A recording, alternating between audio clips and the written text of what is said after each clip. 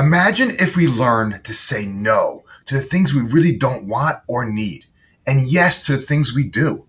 Your success will not come from keeping more things in motion, but from your discipline to release those things that no longer serve you.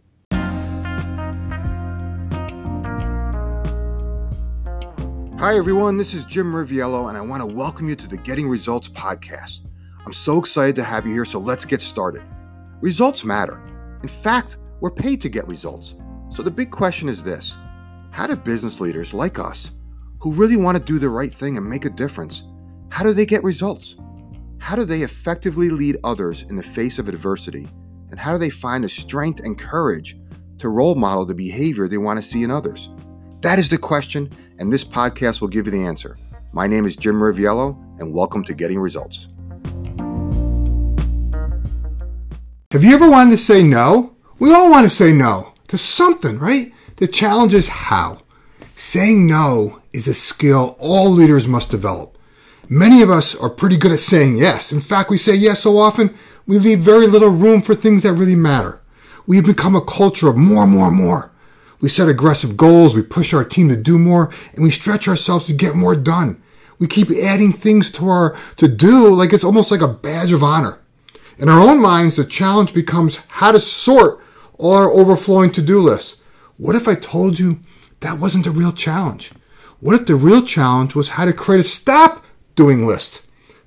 Like literally, just imagine how good it would feel to give yourself permission to say no to something, to say no to those things that no longer serve you well, or so you can actually, in fact, create space for something better to emerge. I want to help you create a stop doing list. Before I do, I want to invite you to join my Move the Needle Challenge, where I share a simple framework to unlock the logjam that typically stands in the way of making progress. In fact, creating a stop doing list, the thing we're going to talk about today, is one element of that framework that I want to share with you, right? That I share within my Move the Needle Challenge that helps people make progress on something important. See, the only way to move the needle forward on anything is to create room for it. That's where having a stop doing list comes in. I go much deeper into this in the challenge, but I want to touch upon it here. So if you want help on Move the Needle on something that's really important to you in your life and your business, follow the link in the description to learn more. Right now, I want to talk about learning to say no, right? Wouldn't that be cool? Right? Think about that for a second. Wouldn't that be really cool? All the leaders I work with pride themselves in their ability to get a lot accomplished. That's why I hang out with them, right? In fact, many of them are so strong-minded, such strong-minded individuals because they have this ability to fight through adversity and achieve massive success, right? The challenge is their tenacity, while a strength, leaves many of them exhausted, sometimes even frustrated. In the process of achieving something, many of them feel like it came at a cost. Not the kind of cost they're willing to pay, right? That's what high achievers do, right? But no, the cost that I'm talking about is much deeper. It's the cost that somewhere in the process of accomplishing something, they let someone else down. Many times, it's their loved ones. See, many leaders run faster and hope that once the current project, client challenge, business trip, or other fill-in-the-blank task is over, then things are going to settle down. Except they never do. I can say this because that person used to be me.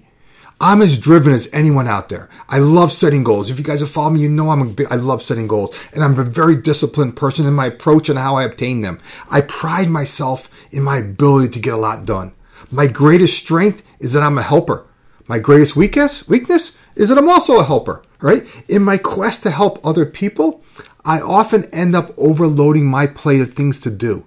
And I used to hate saying no to anything. I would feel like I was letting someone down if I said no. And then later I realized that the only person I was letting down by not saying no was me. See, I had this false belief that I needed to always be on, right?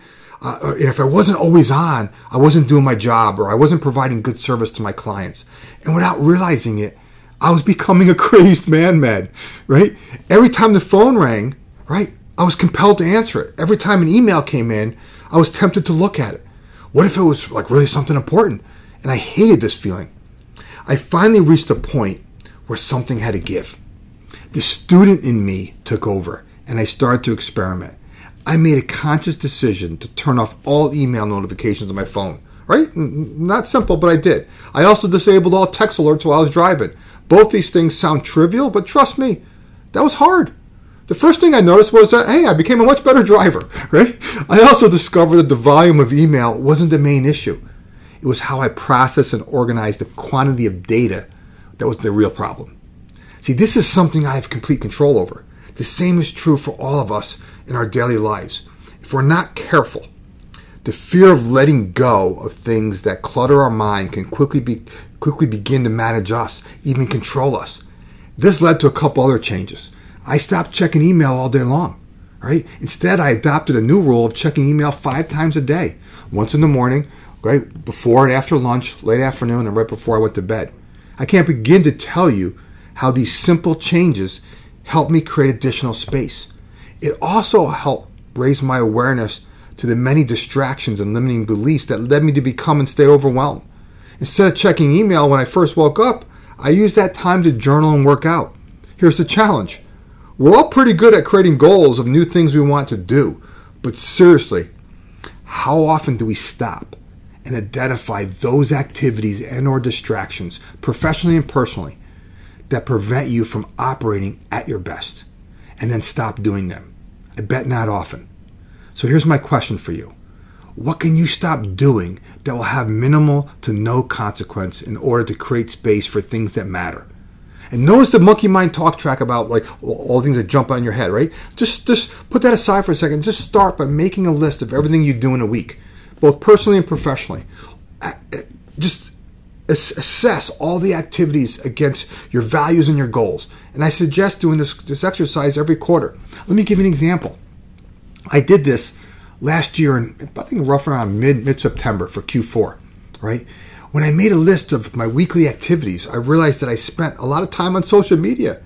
So for 2 months, I made a commitment, right, to stop doing that and to redirect that time to writing my 3rd book, which, by the way, is going to be out shortly. By that time, in mid-September, my book project was stalled. But by me creating a stop doing list, I was able to finish my book by Thanksgiving. And it's now into the publisher's hands, and we're doing some final edits. See, sometimes we get stuck thinking we're the only ones who can do something. I used to have this habit as well. When I made a list of everything I was doing, I also discovered I was spending a lot of my time editing videos just like this one. So I added that to my stop doing list. And I found someone and outsourced that activity, which freed up more time for me to create content, which is what I love doing. I just want to create content. I want someone else to edit it, right? Imagine if we all learned to say no to the things we don't really want or need, and yes to the things we do. Your success will not come from keeping more things in motion, but from your discipline to release the things that no longer serve you. Creating a list of goals is good. Creating a stop doing list is even better. A stop doing list will enable you to achieve your goals. Give yourself permission to say no to something and observe just how good that feels and how much more you actually accomplish. If you want to learn more techniques like this one, right, or you want to dive deeper into this, right, I invite you to register for my next Move the Needle Challenge. And I'll help you unlock the logjam on other challenges so you can, in fact, move the needle forward. It doesn't matter where you are. It doesn't matter what you've done, and it doesn't matter what you failed to do. Today, like every day, is a new beginning. You have an opportunity right here, right now, to make a renewed commitment to say no. Just make a renewed commitment to say no to things that no longer serve you so you can create space to move the needle forward on something that does.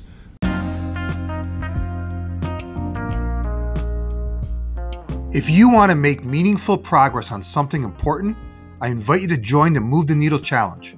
To learn more, follow the link in the description or visit movetheneedlechallenge.com. Again, movetheneedlechallenge.com. In the meantime, do me a favor and share this podcast with others in whatever way serves you best. Enjoy your week, and I'll talk to you in the next episode.